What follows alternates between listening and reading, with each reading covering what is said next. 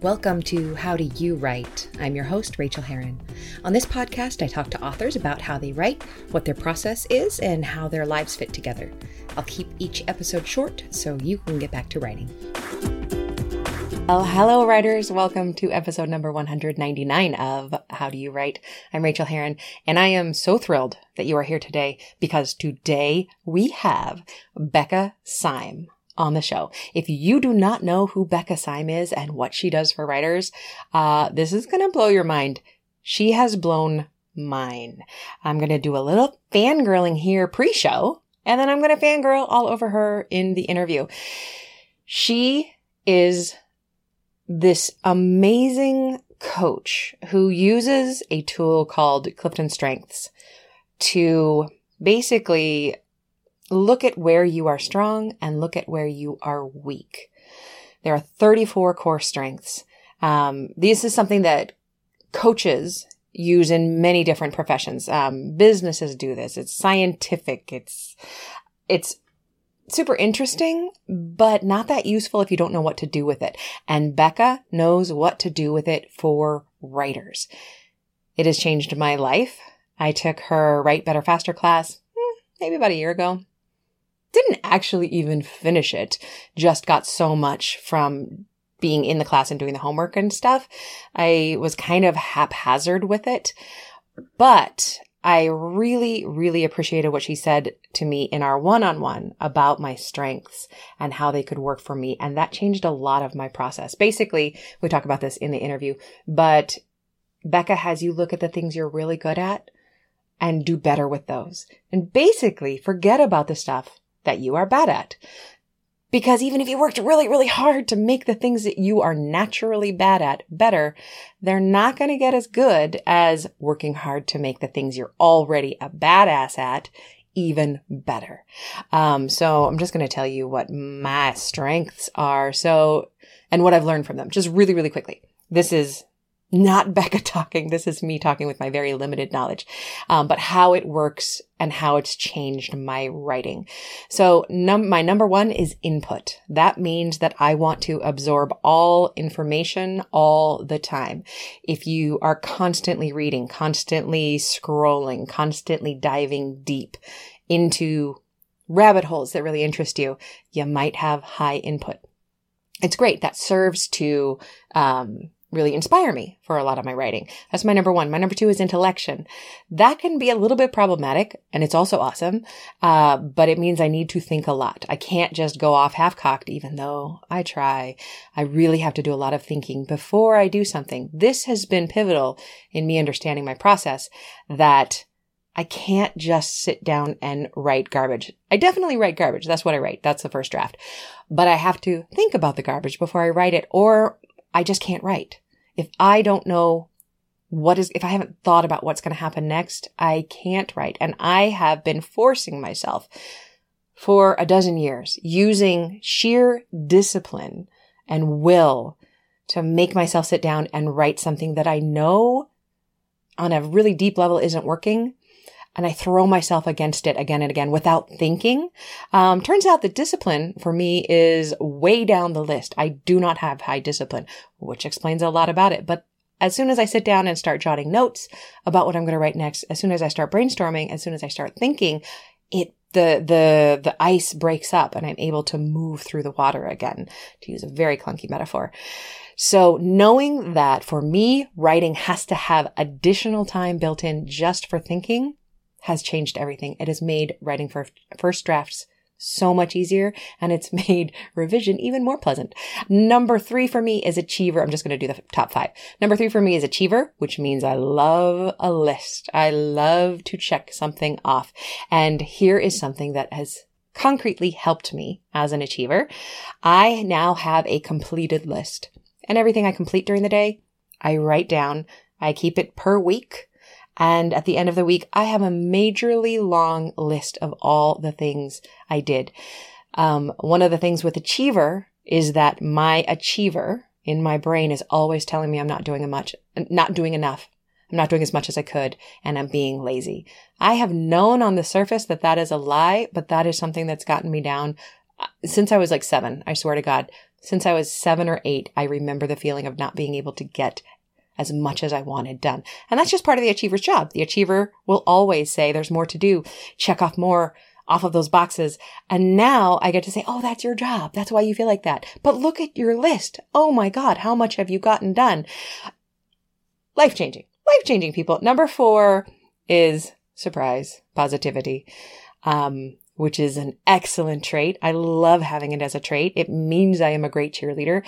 Combined with achiever, however, my positivity can sometimes sneak up on me from behind and tap me on the shoulder and say, you really could write 3 more books this month.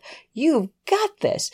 So knowing that I need to balance my positivity against my achiever and know that probably one of them is lying, if not both, super, super helpful. I have a tendency to say yes to everything and then I need to backpedal out of things.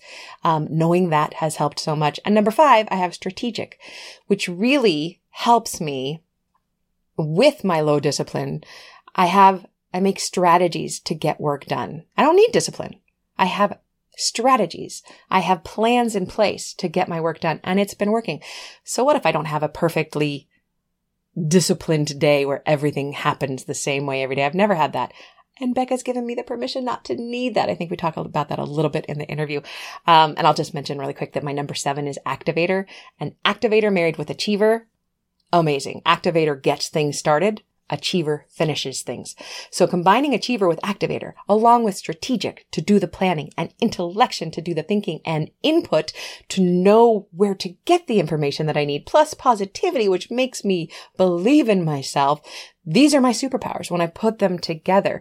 Who needs discipline? Who needs adaptability, which is just like almost my lowest trait? Who needs developer? I don't need these things. I've got these other things that I can focus on and become strong in. So that is a brief testimonial for Becca. And seriously, my wife asks me if I'm in a cult. I'm a member of Becca Nation, which is unofficial. I am a member of her Patreon. I basically will do anything she says. So yeah, maybe I'm in a cult, but it's a really good cult. And I would like every writer in the world to work with Becca. I am not getting paid anything for this. I am not an affiliate. I don't even know if she does affiliates, but if you want to up your strengths game, I recommend going to her. And I was so pleased to have this interview with her. I just really, really respect what she's doing and how she's bringing writers free. So that is my cavelling over. Oh my gosh, can't wait for you to listen to that interview. What's been going on around here? Well, we had our Orange Day yesterday where all day, it actually started in the morning and then got darker as the day went on. I'm sure you saw all those orange photographs of buildings and cars needing lights to drive because it was so dark. Basically, the smoke in the Bay Area, much of California actually, the smoke got trapped above the marine layer, so it shut out all the light. It was like being in that moment of a total eclipse, except it didn't stop. It was quite honestly terrifying. In the house, it was pitch black with all the curtains open, and our house is very, very bright. It's got a ton of windows. Pitch black. Could not walk through the house without all the lights on, just as if it were nighttime. My lizard brain did not like it at all. My lizard brain all day was telling me to run, to get safe, get out. And there was nowhere to go. So I had one of those days where it was really hard to get the work done because my body kept wanting to stand up and leave. But I didn't. I have developed through Becca's classes, this was an inspiration from one of her classes, I have developed something I'm not sure if I shared with you yet. So, I think I might have mentioned it, but it is the decision tree for when it is hard to focus. I will go ahead and put that in the show notes for this episode at howdowwrite.net. If you're having a hard time and you're bothered by current events, and current events are keeping you from getting your writing done, come over, download that decision tree and put it into use. It's been something that's been helping me a lot when I'm sitting around flapping, going, oh my God, the sky is falling. The sky was literally falling. And I get out the decision tree and then I go to work. One thing I almost forgot to mention, because I'm a Patreon at the level that I am for Becca, love to support her. She sent me a free copy, signed copy of Dear Writer, You Need to Quit. If you're watching on the video, I'm going to hold it up. It's a fantastic book. Dear Writer, You Need to Quit. What do you need to quit? What do you need to quit to get this stuff done? It's a fabulous book. I already own it, though, of course. So I would like to send this to a lucky listener. All you need to do to enter is either sign up for my email newsletter, which is at rachelherron.com/write, and then respond to it. Excuse me, Alexa, stop. I use her for everything. I hope I didn't just make your Alexa stop. That's my reminder. I have a podcast coming up soon, but this is more important. So go sign up for my writer's newsletter, free encouragement, rachelherron.com/write, and then respond to it and say, I joined because I won a chance at Becca's book. If you are already on my email list, all you have to do is send me a quickie email that says, I'd like to enter the drawing for Becca's book. International entries are okay. I believe in this book so much, I will spend $40 to send it to a lucky winner on Australia, if that is you. So that's all you got to do. Any questions about that, just go to howdowywrite.net and click on this episode with Becca.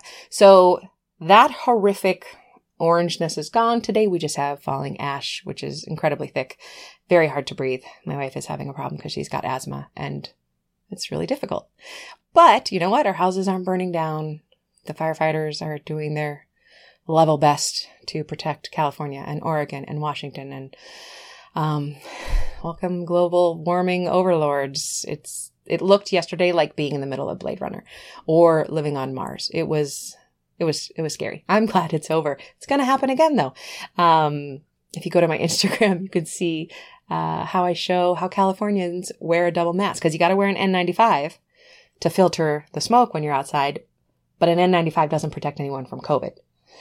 So then you have to wear a mask over that. So I have a special method of doing that. Go to my Instagram, Rachel Herron, to look at that. It's quite alarming. Nothing else of note is going on. I turned in the final little mini revision. It took me like an hour to my editor. So Hush Little Baby is off my desk. And what being off my desk means is that it has been accepted, formally accepted by my editor as a book that is good enough to go to print. I have succeeded in fulfilling my part of that contract. It does not occur inside the contract until the very last revision is done. This is pre-copy edit. So now my editor pushes it off her desk. As soon as she pushes it off her desk over to the copy editor station, I get paid. That is when it's called delivery and acceptance. The acceptance is the hard part. So I'll get paid next week, the 1/4 of this royalty. Again, they broke this book and my last book up into 4 payments instead of the old fashioned 3. I guess now we're going to 4. You get 1/4 of your quarter of your advance when you sign the contract. You get another 1/4 when you deliver the book and it's accepted, which just happened. You get another 1/4 when the book is published, which will happen in spring in a hardcover. And then in my contract, I get another 1/4 when the book comes out in paperback the next year, which is fine. That means that money is rolling in. And actually, because Stolen Things just came out in paperback a couple of weeks ago, maybe a month ago, I just got paid for that. So it's really nice to have those little chunks of money coming in. Would I love to get an advance all up front? Sure. Do I mind getting money over the transom into my bank account? I really love it. I can recommend. So that's happening. I'm working on revisions of You're Already Ready, and my classes are divine. My new 90 Days to Done and 90-Day Revision are filled with the best people, and we're having so much fun, and they're working so hard, and I am so proud of them, and I'm in the trenches with them working on my revision. So all of that is good. Anyway, I'm babbling because we are wasting precious time. You need to get into this interview with Becca Syme. Dear Writer, you need to quit. You need to do a lot of things, but first on that list is to be here with Becca. I hope that you enjoy. I hope that you become a convert and join our non-cult. It is not a cult, but it is freaking awesome. So enjoy, writers. Happy writing, and we'll talk soon. Do you wonder why you're not getting your creative work done? Do you make a plan to write and then fail to follow through again? Well, my sweet friend, maybe you'd get a lot out of my Patreon. Each month, I write an essay on living your creative life as a creative person which is way different than living as a person who binges Netflix 20 hours a week, and I have lived both of those ways, so I know. You can get each essay and access to the whole back catalog of them for just $1 a month, which is an amount that really, truly helps support me at this here writing desk. If you pledge at the $3 level, you'll get motivating texts from me that you can respond to. And if you pledge at the $5 a month level, you get to ask me questions about your creative life that I'll answer in the mini episodes. So basically, I'm your mini coach. Go to patreon.com/Rachel, Rachael, to get these perks and more. And thank you so much. Well, I could not be more pleased today to welcome to the show Becca Syme. Hello, Becca. Hi. I'm so excited to be here. Oh, stop it. I am the most excited. Let me give you a little bio and then I will go ahead and fangirl all over you some more. Yeah. R.L. Syme is a USA Today bestselling author of small town romance and cozy mystery. She writes small town romance as Becca Boyd and cozy culinary mysteries as R.L. Syme. As Becca Syme, she is the creator and founder of the Better Faster Academy.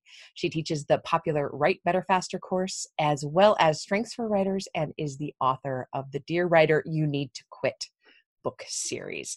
Becca, I think that's honestly the first place I heard of you was Dear Writer, You Need to Quit. I think I heard you on a podcast or something. And I remember becoming really mortally soul offended by the words, Dear Writer, You Need to Quit. And of course, like I'm really interested in those kind of reactions. So I was like, well, I gotta look up that book. And I read the book, fell in love. I just can't get enough of what you do. I've done your courses. I'm a Patreon supporter. I'm doing your little, what are you calling those? The intensives that we're doing. Oh, the intensives. Yeah, our secret classes. Yeah. Exactly. And I just want to talk to you basically about your writing process because you probably don't get a chance to talk about that very often. You're always talking about the Clifton Strengths. But will you tell our listeners who have never heard of you what the heck a Clifton Strength is, why you teach it, and what it means to writers? Yeah, it's a success metric, right? Like I'm a success coach. That's what I have done, previous to being a writer and what I do. And primarily I'm looking for the designated patterns in which people are successful. So the Clifton Strengths was it started off as an academic research project where someone was asking, decades and decades ago, is it possible that there's a pattern to how people are good at stuff and how like the best of the best people stand out at what they do? Is there a pattern to that that's predictable? And which is different from how most personality tests are created, right? Where they're like, hey, I think there's 4 types of people. Let's make a test for that.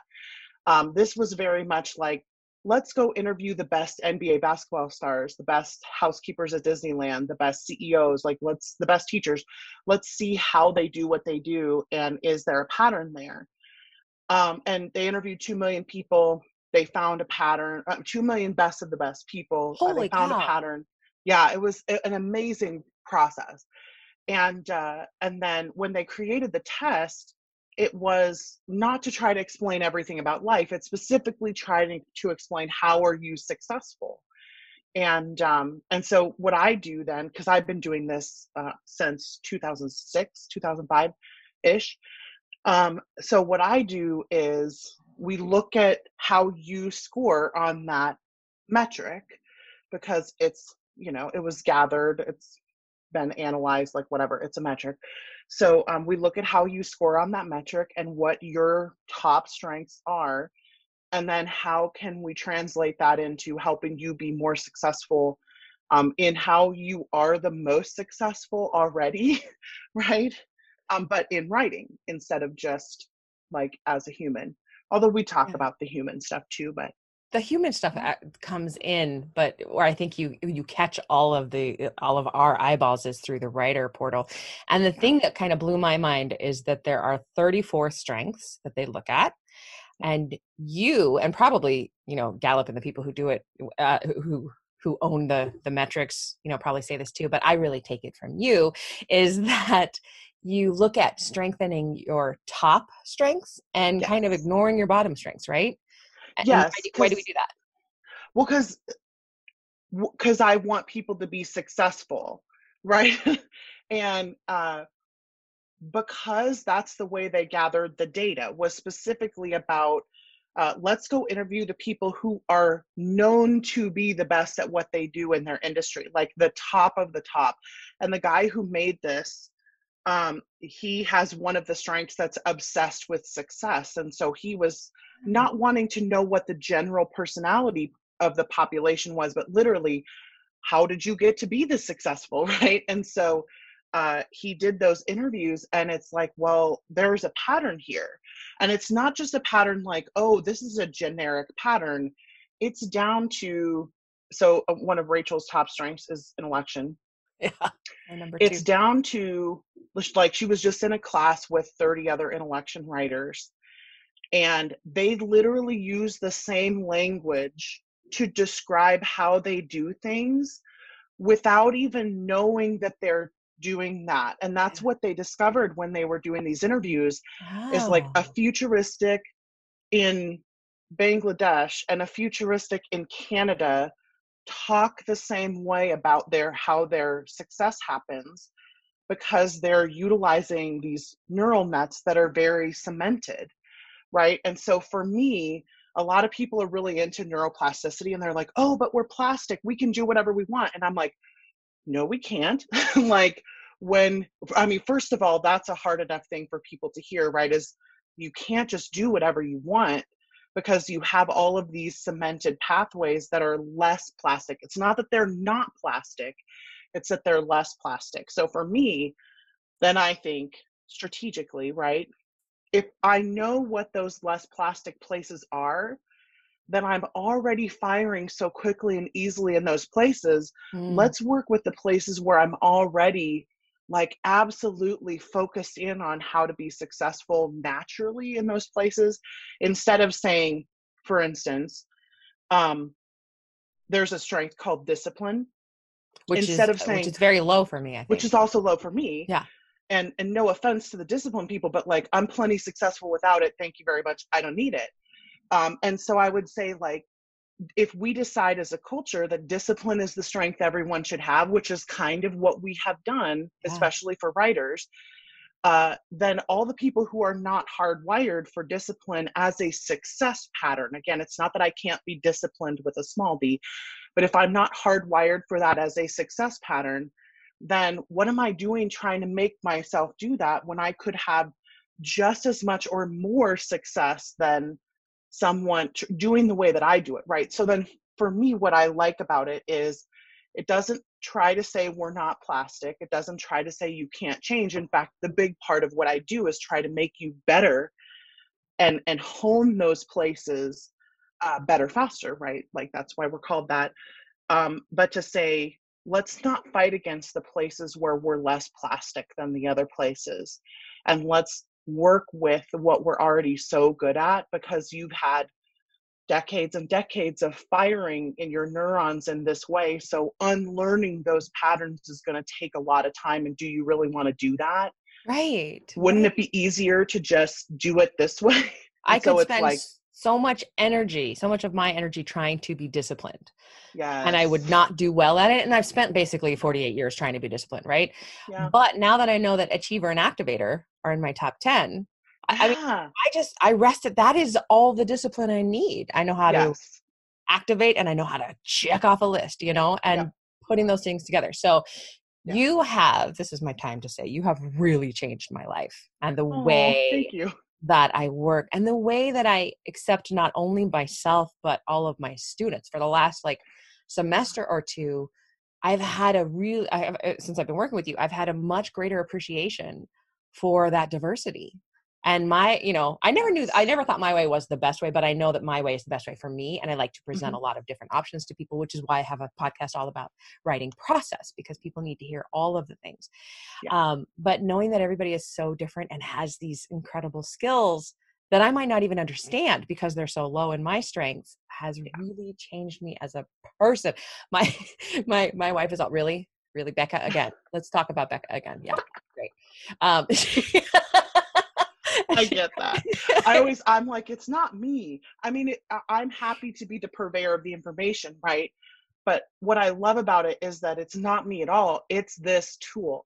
The tool is just what the work that they did to make sure that it was accurate is amazing. And it's because the guy who did it was so committed to wanting something that could be completely accurate for every single person. Yeah. So instead of like the 4 quadrant stuff, which is always only, Right. if you're familiar with the bell curve, right? Like the standard deviation, they're only ever accurate for like one standard deviation. And he didn't like that. He wanted it to be, because he knows how complex people are. And in order for it to explain our complexity, the tool itself has to be incredibly complex. And it is. Like, it's the reason there's 34 instead of 4. Yeah. Or like some of the other strengths programs that have come up since this are like 12 or 15 or something like that.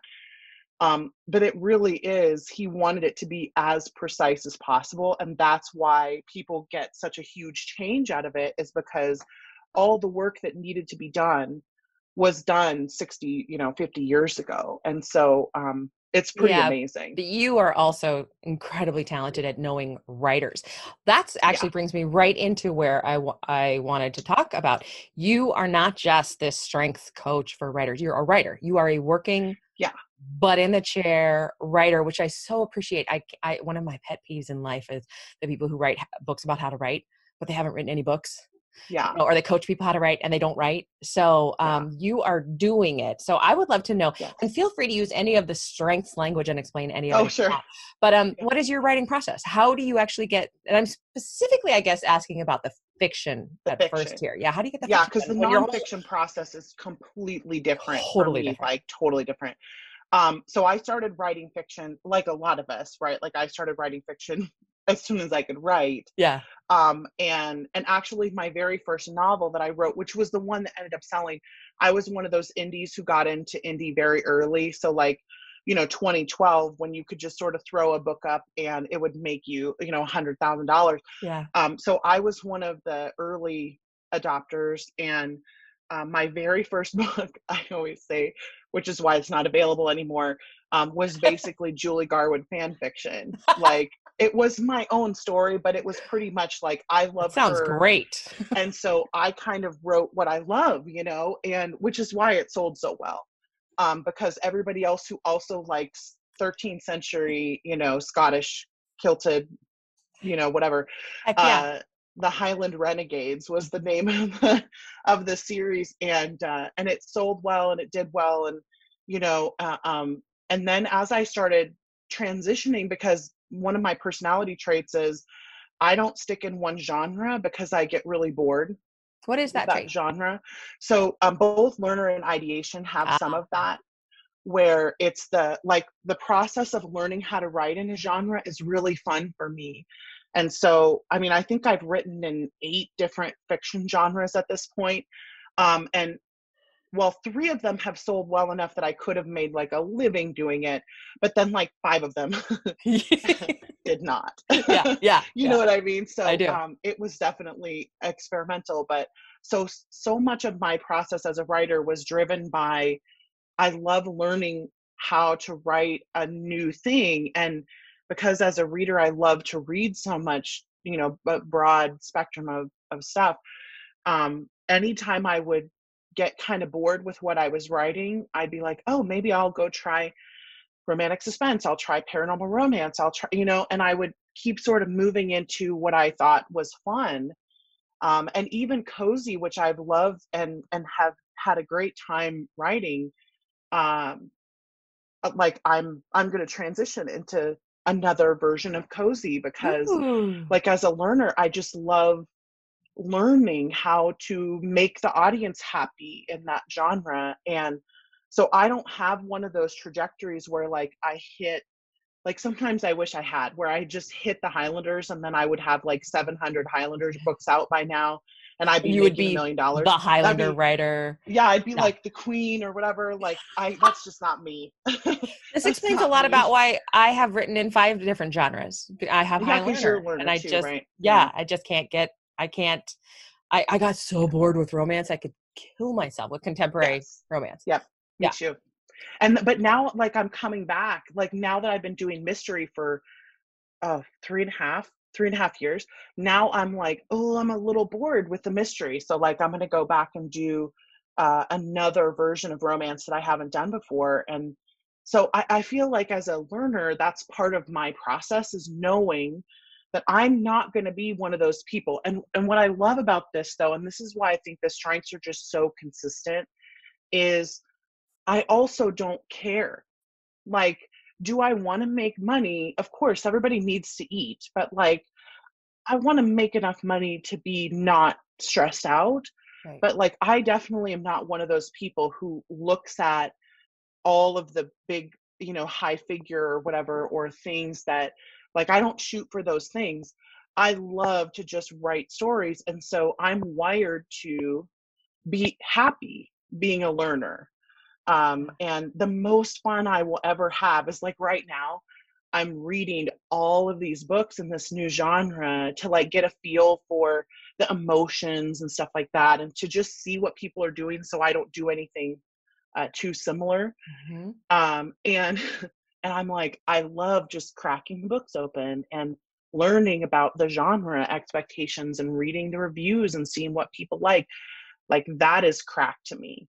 That is So totally. yeah, Where is your input? one. It's Yeah, number one. me too. Yeah. Me too. Yeah.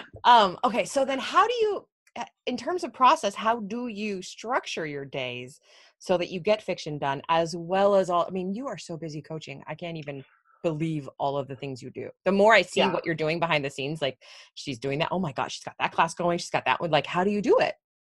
Well, thank God I'm not married. And I mean that like very honestly, like, because when I've been in periods where I've had, because of my personality, and I can explain that in a second, when I've been in periods where I've had really intense relationships, like romantic relationships, I always frustrate them because I don't need as much from the relationship as they do.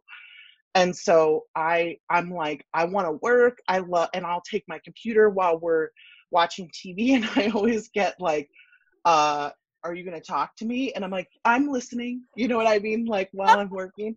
And so God bless the dude who eventually ends up with Becca, because he will be a saint, I promise. But honestly, I get so much done because I'm not married and I don't have kids. Ah, And there is the, what we call the essential pain, right? Of when I have more than one priority in my life, I have more than one priority. If I have a wife or a husband or children, they deserve my time just as much as my career does. And I so it's forget that. reasonable, Yeah. that I would spend more time with them. So some of it is I have a lot of freedom to make my own. The another part of it is with my personality. I have a strength called a ranger, which means that I like filling the plate more and more to sort of see how much I can have spinning at one time. And I actually do better and am more productive the more stuff that I give myself to Mhm. do, as opposed to like cutting down. So it's very similar to Achiever in that way, right? Where like I feel really good if I have a big plate, and when it's full, I feel great.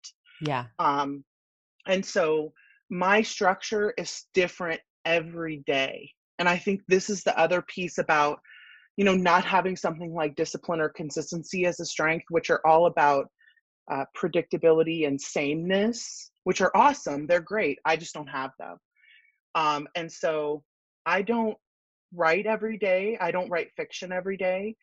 And what I tend to do, one of my friends calls it portaling, is like I'll sort of portal into a book and just want to like write as much as I can because I get really lost in the world.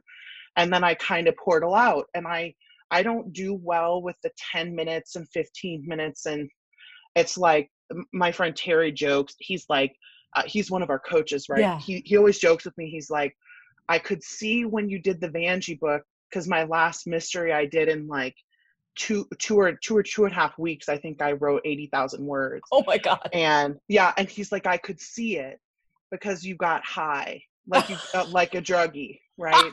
And he's You were like, I could, cracked out. yeah, like I was cracked out. And he's like, I could see that you wanted to do that more again. And of course, that can't happen all the time. And so I was in a slower period, and I really just put the blinders on and kind of, went into the world for a while. And then I had to come back out after the book was done. And then, so now I'll have to get back in. Yeah. Yeah. And so when I do structure my days, when I'm doing fiction, I will often like, with my assistant, I'll be like, I'm going to block off until 9 o'clock, or 10 o'clock. And then I'll get up at 4 and I'll just write for 6 hours. And we have this thing on my Patreon called The Office, where we all meet in person on Zoom and we write together. And I'll just go sit in the office and write, and then go, work, and then get back in and write. So that's kind of but yeah, I never do the same thing every day. That explains, you and I are similar in many ways. And Yeah. that explains so much about me too, where I've always been trying to craft the perfect day for myself, and it just doesn't stick. It doesn't No. stick. It does, and every that's awesome. perfect And day it's is different, exciting. right? Every perfect day is different. I love it. I love how different my days are. I would never want, and that's again evidence of the low discipline. Yeah. It's not that I think people who do that are doing something wrong. It literally is that I don't get any feeling of success out of doing the same thing every single day. And people who are higher in discipline or higher in consistency or responsibility, sometimes those are all strengths, right? They feel so good when they can just do things like every single day the same. They feel so great. And it's like that feeling that they get, that euphoria, that's what I feel when all my days are different. Oh, yes. What is your biggest challenge when it comes to writing? The fact that all my days are different. Yeah. So like sometimes, the what is that from Peter Parker? Like, with great power comes great responsibility. I feel like there's always a downside when you're really good at something. And that means that when I'm really good at not being consistent, then times when I need consistency are super challenging for me, because I'll get into a deadline and it'll be like, I need to write every single day for the next 3 weeks. But because I'm so used to being available for people, like I'll get a call like, hey, can we do coaching? I'm in a crisis. And Crystal will be like, you really need to, can you do this? And I admit I have these times of like, oh, yes, I want to stay in the consistency, but then part of me is like, but I gotta really get out. to do the non-consistent thing. So planning is hard because I never, like, it's unpredictable. But I think I've just come to terms with that, and I'm like, yeah, it's what's going to happen. Where is your adaptability? 16 or 17. Okay, yeah. Out of 34. So it's not super high, but a ranger is like adaptability, but not people focused, task focused instead. And so it's very almost, let's see how we can fit all of this together. And I literally will think of it in my head. I'll be like, well, I have this block, so let me split that block in half. We'll do the coaching here. I'll move this block here. And it just kind of like clicks into place like that. Yeah. Very cool. What is your biggest joy when it comes to the writing? Ooh, probably the readers. Like, so the Vanjie series, which is my mystery, has not sold as well as really probably any of my other series. It's weirdly is not the best selling. And I say weirdly because it has a cult following. Like, I cannot even explain. Like, I wrote 3 books in a row, and released them 3 months apart back in, I think 2018 was the last release. And then I took almost 2 years off before I released the next book, and that was not intentional. I got emails almost every day, or Facebook posts almost every day, and sometimes multiple times a day, but it was from like the same 400 people. So it wasn't like, when you hear of a cult following like that, usually it's like, representative of 10,000 people or something. This was literally like the same, 400 fans. And God bless them, they are obsessed with her. They talk about her, my sleuth, like she's a real person. they'll sometimes post about, oh, I think Vanjie would like this, and then they'll tag me in something, and That's I love that. adorable. It's so fun. It's the best. But it is Wow. frustrating that the books don't sell better. But I also get it. So like in Cozy, I am on the long side. I write 90-ish thousand, Mm-hmm. and most cozies are long at 60, Yeah, right? yeah. And so I write very long and complicated stories, and they're a little bit darker. We call them, this is sort of explains why they don't sell. We call them grimdark cozies because That sounds awesome to me. they're like if you had Disneyland, but then there's a very thin veneer, and underneath it was like, Halloween Town. Yeah. That's kind of what they're like, because they feel very cutesy, Ooh. but at the same time they're super dark, and the undertones are very dark, and they're really complicated, uh, and they really don't follow a genre, and so they do not market easily or Yeah. well, and but the people who love them so much, and so I get the most joy, I think, out of talking to the fans like Vanjie's real, because to me she's real, right? And Oh, so I love that. I love the shared delusion of the fiction, right? yeah. It's just like we're all lost in the same world together, and I just love that. Speaking of being able to market, how do this is not on our list of questions. How do you market? Do you run ads? Do you have somebody that does that for you? What level of time are you putting into that? Because I'm speaking selfishly because I put like zero time into it, and I always I need to do more.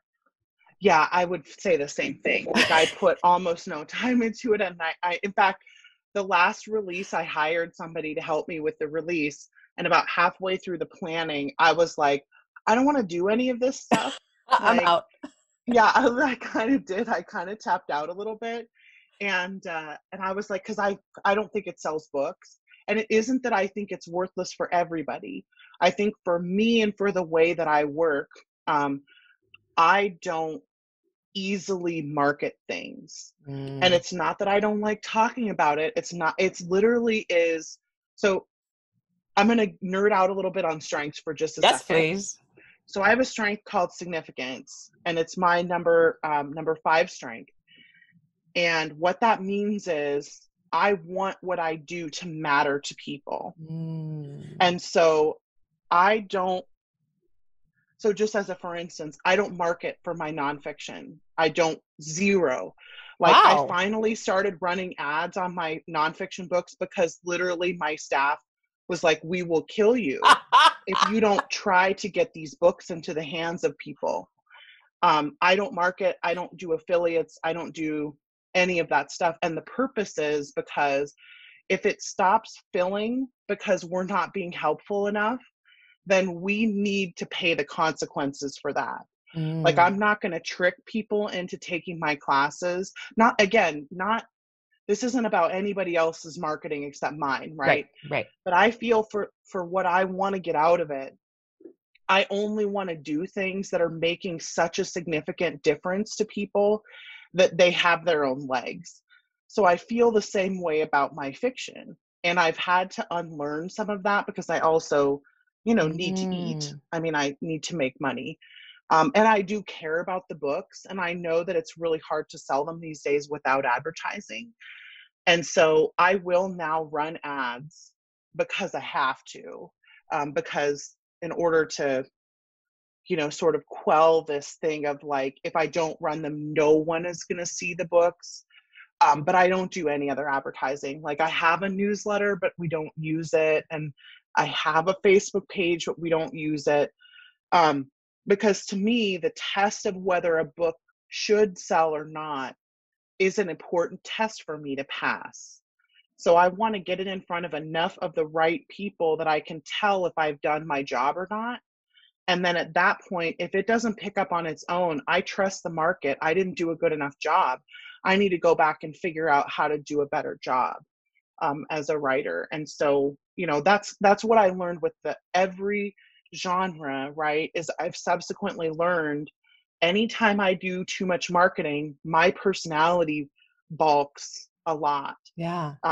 Like just as a for instance, I feel like the most successful fiction series that I ever wrote, I co-wrote with somebody under a pen name, and we made a lot of money, but I feel like I rode her coattails Mm-hmm. into that money, right? Like not into the books being good, but into how much money we made. And I had a real hard time calling myself a six-figure author because I was like, I don't know that I would have been able to make that on my own writing in that genre. And so just knowing how my significance functions has allowed me to make a lot of choices to say, like, okay, I'm not going to be like other people. And so I'm not going to listen to people who are like, oh, you should only write in one genre. You should do all the marketing. You should. And anytime I hear that, I'm just like, but should I? Well, Like, you have that beautiful thing that everybody who gets to know you learns really quickly is the pushback against the should is the question, the premise, or question the as you premise. say, QTP. QTP. Yeah. Yeah. So we're diverting from the question. I was throwing the rest of the Yeah. questions out. What can you tell us a little bit about that QTP?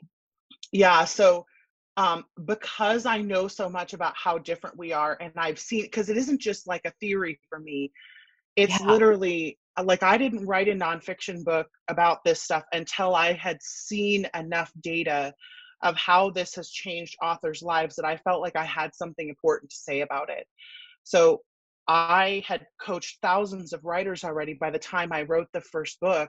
And the reason I did it was because I saw the biggest transformations always happened when someone was following advice from someone else that Mm, doesn't know them and doesn't know anything about their brain, but has decided that they're an expert about something, and for good reason, usually, right? mhm. But they were trying to follow advice that wasn't for them. It was for somebody else. And they didn't know it wasn't for them. And so when we came along, I would get this moment of like, but I should write every day. And I'm like, but should you? And not just the way I say it now, which is sort of cutesy, like, but should you? Right? Like, question the Yeah. premise. But it was actually like, are you looking at the data? Yeah. Your own data says you shouldn't write every day, but you're ignoring the data because someone else has convinced you that they know more than you do about how you should be productive. And I sound a little preachy about this because it's not, for me, it's not about the experts or what the experts should or shouldn't say. They should say exactly what they're saying.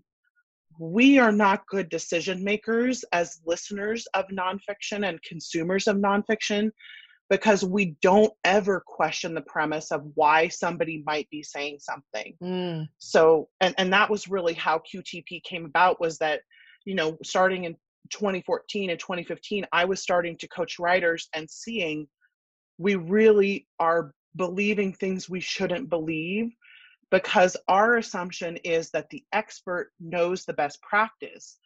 And most of us don't know enough about neurobiology to know just what it means that we have different neural nets than other people. They don't understand. And especially because neuroplasticity is such a big buzzword and everybody's like, you can do whatever you want. You're neuroplastic. And I'm like, you don't understand neuroplasticity, buddy. Uh, I have this image of neuroplasticity. It's one of my wife's relatives lives on the Oregon Trail. Like there is a cut from you can just walk in front of the ranch and there's the Oregon Trail. And that is neuroplastic. That's a piece of mud. And if you put enough water there, maybe those ruts would go out, but those ruts were worn yeah. 150 years ago, and the two wagon ruts are still there after all of these storms, after 150 years. Yes. It's neuroplastic. You could dig that up and move that mud around, but otherwise it's staying as a rut. Yeah. And unless you have a way to dig it up with like a backhoe, like the Yeah. natural process itself, you would have to start crossing that path with Yes. another, like the same thing that made it. Like, to keep the metaphor Ooh, the same, yes. it's not like you have access to a backhoe. Yeah. Like, and a lot of people who talk about neuroplasticity, they're like, oh, but if you do enough, you can change. And I'm like, okay, dude, let's talk about this. because it's always a dude. It's not always a dude, you know what I mean? But in my head, because Yeah. sometimes it's women, Yeah. but in my head it's dude because it's the person who doesn't know anything about it but thinks they know everything and they're using the buzzword. So anyway, clearly this is Becca's issue with this metaphor. It literally is they don't know enough about how how neural nets are made to be able to talk about it. Because so let's say they've never studied the actual statistics for human adult behavioral change. Like adult behavioral change and this is universal, right? This is not just like limited to a study, it's replicated over and over again. So anyway, adult behavioral change statistics are out a year, 3% of people have assimilated out of 100. Wow. 3%. Out 3 years, it goes down to 1%. Oh. It's insane. Like most people do not keep what they assimilate. And again, this is what we talk about in my Write Better Faster class. The reasons are multivariable, but the biggest one is because people try to change everything, or they try to do a giant system change instead of targeted stuff. So for instance, something like Atomic Habits has a better chance of success, which is why he's seen so much success, because where we are plastic, it's the repetitive, consistency small of things. Yeah, very small. And that's part of why that particular neuroplastic kind of philosophy has taken off so much, is because it's actually correct. You can actually, like, people have a better chance of long-term assimilation. But most of what we do is we try to attack the entire system. So like, let me find a new productivity system. Let me find a new weight loss system. And I'm like, actually probably would have better like luck if you just consistently change one thing about your stuff for a long time. And then after a while, you eventually start the habit stacking, right? But because this whole thing of 30 days to a new habit is such a load. It's like, I'm not sure if this is an explicit podcast or not. Go so for I'll it. just say Yes, it's a load. We can swear. Yeah, it's bullshit. Like, just period. Because it totally depends on that Oregon Trail metaphor is a perfect one. It totally depends on how deep the ruts are and how long you've been building them. And this is why strengths are so important for me, because I'm like, let's just assume that you're not going to do the work to change the ruts. Like, let's just assume you don't have 40 years to make yourself not intellectual and a anymore. lot of energy, Yes, and a backhoe, where and that's the gasoline only thing that you do, yeah, right? Yeah. So like, let's assume you don't have the energy to change the part about yourself that needs to think about stuff. Let's just assume that. If we assume that that's actually a good thing and not a bad thing, what could we do? And this is what Strengths does that I love so much. What could we do if we assume that how you are wired is a positive and not a negative? Yes. And we don't try to change anything about your wiring.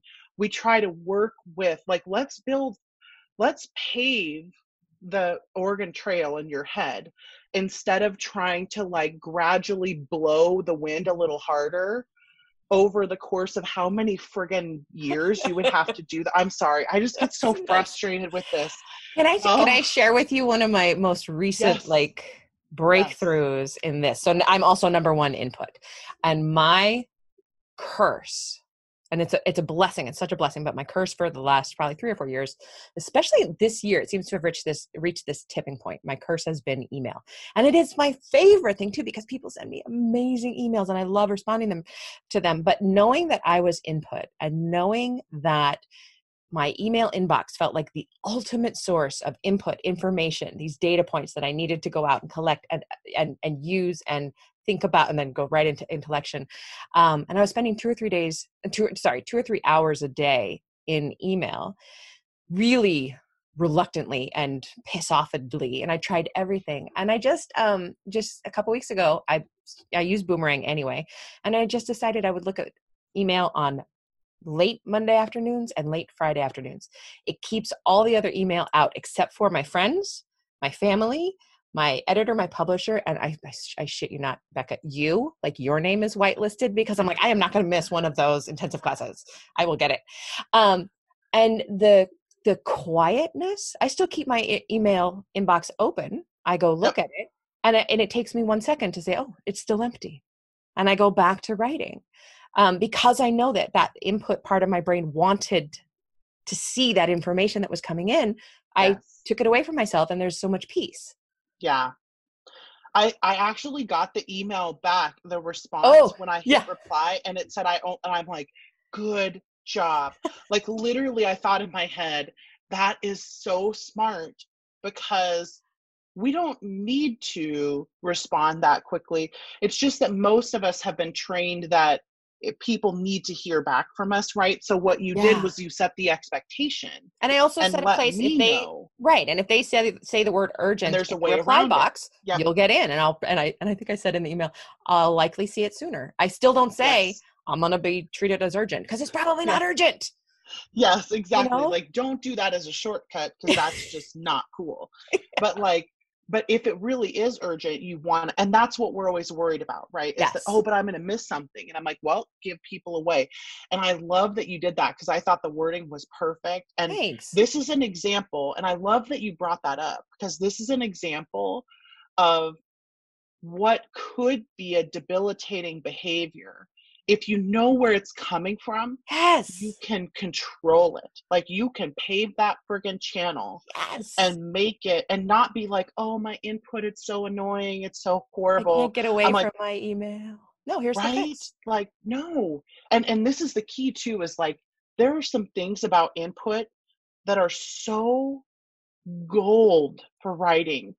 I mean, it's almost like each of the strengths has a way to sort of please readers in a particular way. Interesting.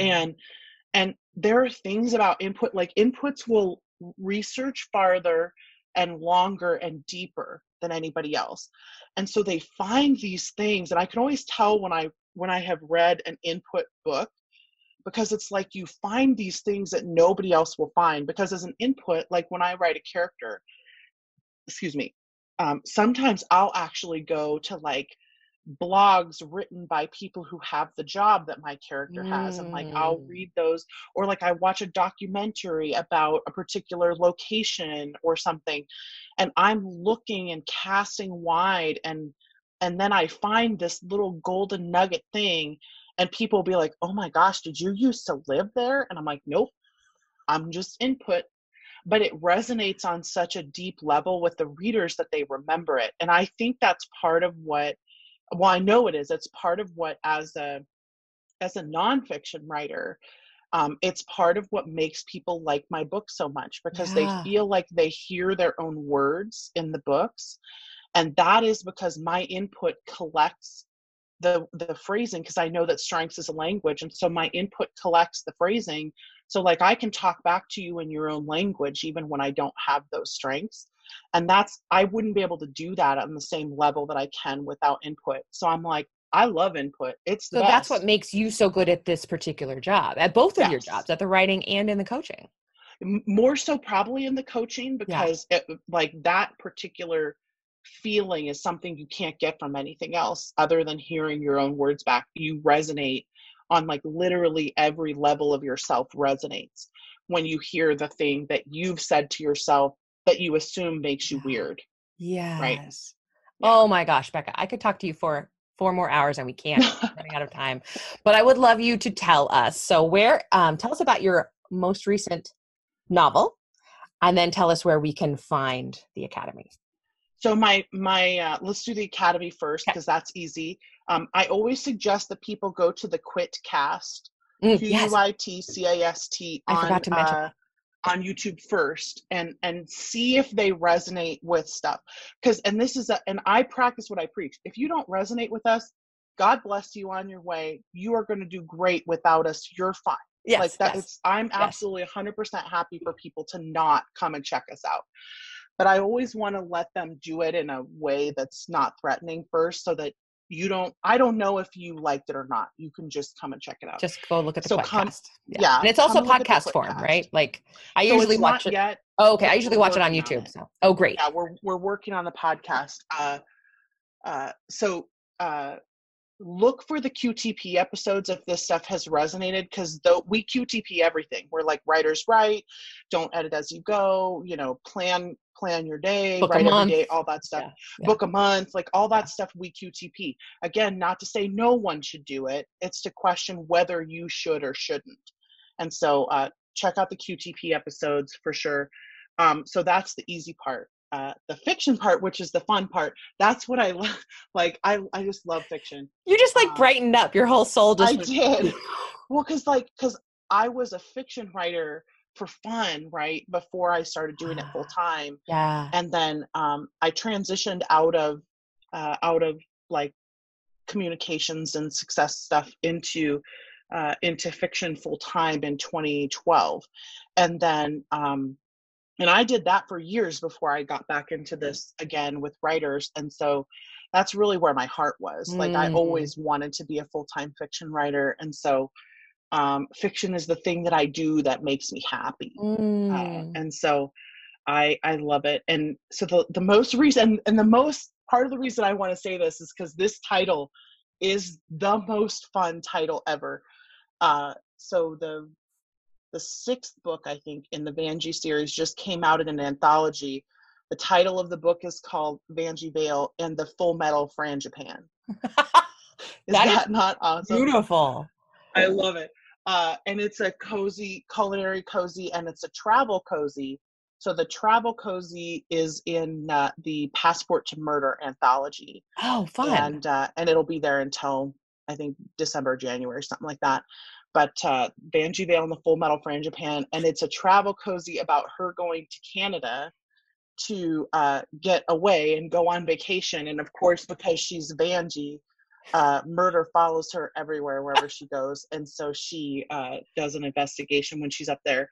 And the way that the convention is, because they're the Match Baker book, so she does a version of reading people's behavior that helps her to predict what they're going to want to eat.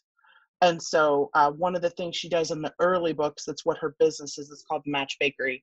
And so she's matching people up with, you know, what they want. And the woman in this book who dies is a woman who loves frangipan.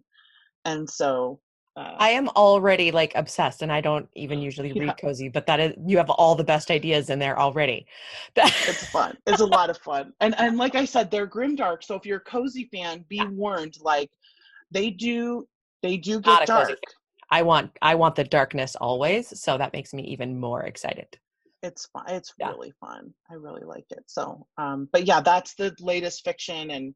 And then who knows what I'm going to be doing when this comes out. I may have started a whole new genre. Who knows? Like, that's the learner, right? I'm like, I'll be fine. We'll be fine. Well, Becca, honestly, seriously, thank you so much for everything that you have done for me. Thank you for being on the show. I know my listeners are going to freak out when they hear this. So listeners, do go over to howdoyouwrite.net and leave a comment. Thank you, Becca, so much. Thank you for having me. Thanks so much for joining me on this episode of How Do You Write?